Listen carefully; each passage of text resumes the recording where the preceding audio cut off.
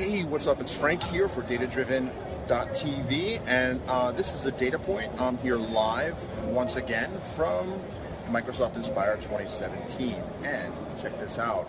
If you're into data visualizations, you will like this. Basically, here is a real-time feed of all the tweets and information being sent out on social media. And you can see some very interesting visualizations in terms of time, the actual tweets,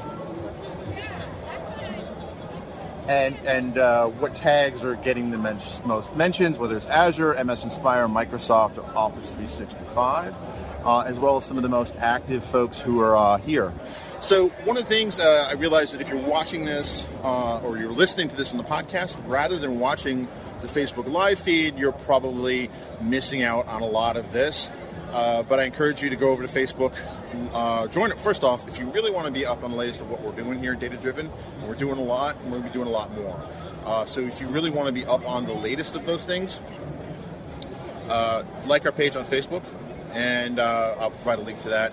There's actually, if you're watching this, listening to this on the website, DataDriven.tv, the Facebook icon is up there somewhere.